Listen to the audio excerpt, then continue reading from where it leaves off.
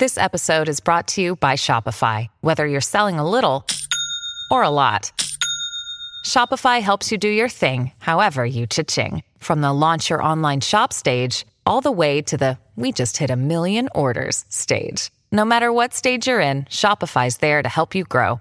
Sign up for a $1 per month trial period at shopify.com/special offer, all lowercase. That's shopify.com/special offer. Hey everyone, I'm David Chalian, the CNN political director. This is the CNN Political Briefing. Here's what you need to know in politics for Wednesday, March 30th. In the third year of battling COVID-19, President Joe Biden now says we find ourselves in a new moment. Does not mean that COVID-19 is over. It means that COVID-19 no longer controls our lives. That's what it means. Joe Biden offered an update on where things stand in the United States' battle against COVID-19 today. He did so for one primary purpose, which was to issue an urgent plea to Congress to get moving on his request for emergency pandemic funding.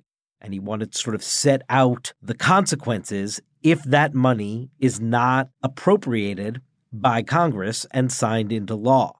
But he made sure first, as you heard at the top of the podcast, to note that we're in a new moment. We can't say COVID's over, but we can say it no longer controls our lives.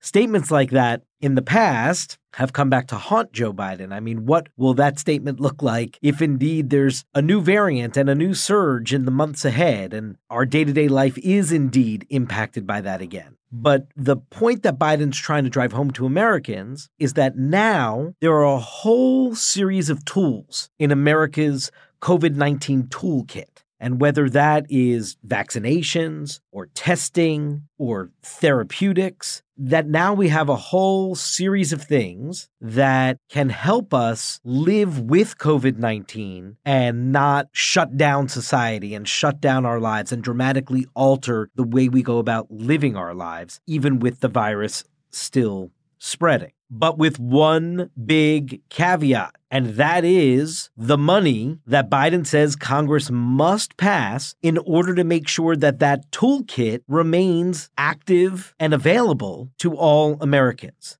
Here was a bit of his urging of Congress today. Americans are back to living their lives again. We can't surrender that now. Congress, please act. You have to act immediately.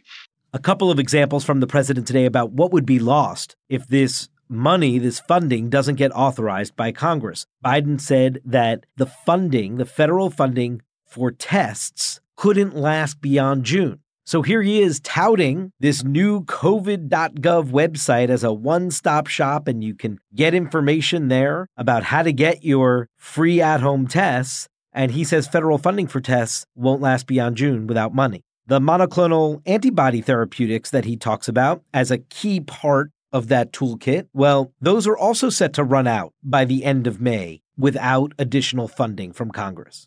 As for the state of play in terms of that funding getting through Congress, Chuck Schumer, the majority leader today, met with two Republican senators, Mitt Romney and Richard Burr, to see if there was some kind of a consensus on how to move forward with this emergency funding request for $15.6 billion.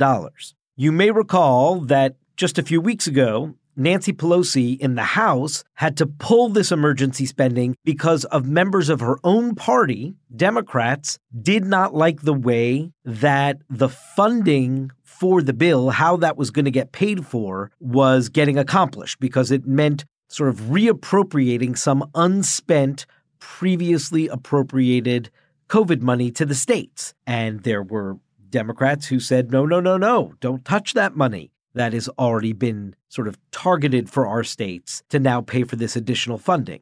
Find it elsewhere. Pelosi couldn't, and she pulled that piece of funding from the bill. Well, guess what? Republicans in the Senate, led by Mitt Romney in these negotiations, are all about using that money that hasn't been spent yet. Mitch McConnell just said yesterday that that should be the very first pot of money that they go to fund this additional request. The proposal from Republicans for the offsets, for how to pay for it, would come from money included in the CARES law and the American Rescue Plan that was passed by Democratic-only votes last year. Here was Senator Schumer on the Senate floor earlier today. We're not yet at the finish line, but we'll keep working throughout the day, and I am committed to working with the other side reasonably and in good faith. Schumer would like to get this done quickly. He'd like to get it done before the Easter recess. But our Manu Raju up on Capitol Hill reported today that Mitt Romney was seen leaving Chuck Schumer's office, and he told CNN that there's a, quote, gap between what the Democrats are proposing and what Republicans are willing to sign on to in terms of this COVID aid.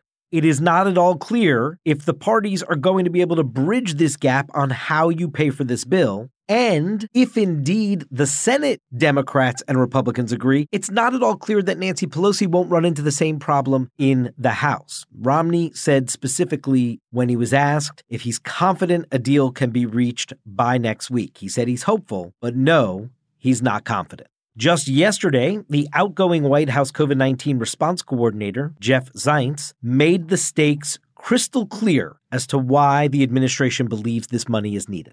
We need funding right away. So there was $160 million directly allocated to fighting COVID, the medical countermeasures. We are out of money. So we are now cutting back supplies of monoclonal antibodies that are very effective treatments. We're not able to order more treatments. We are at the point now where we need the money, and there are immediate consequences. Congress needs to move quickly. After President Biden made this urgent plea for this funding to get passed, he also remained before cameras to get his second booster shot. He did so right there as reporters were shouting questions at him on a whole host of topics, mostly related to Ukraine and Russia. And there he was, once again, we're seeing the President of the United States get a needle in his arm. This time it's because the FDA has authorized a second booster shot for adults 50 and older. After the FDA made that authorization, the CDC immediately updated its COVID-19 recommendations. That's it for today's political briefing. Thanks so much for listening. And please take a moment and be sure to follow us wherever you get your podcasts. We'll talk to you tomorrow.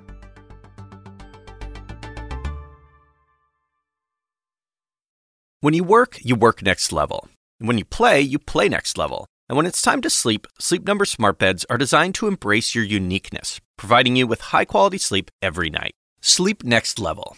J.D. Power ranks Sleep Number #1 in customer satisfaction with mattresses purchased in-store. And now, the Queen Sleep Number C4 smart bed is only $1,599. Save $300 for a limited time, only at Sleep Number stores or sleepnumber.com. Prices higher in Alaska and Hawaii.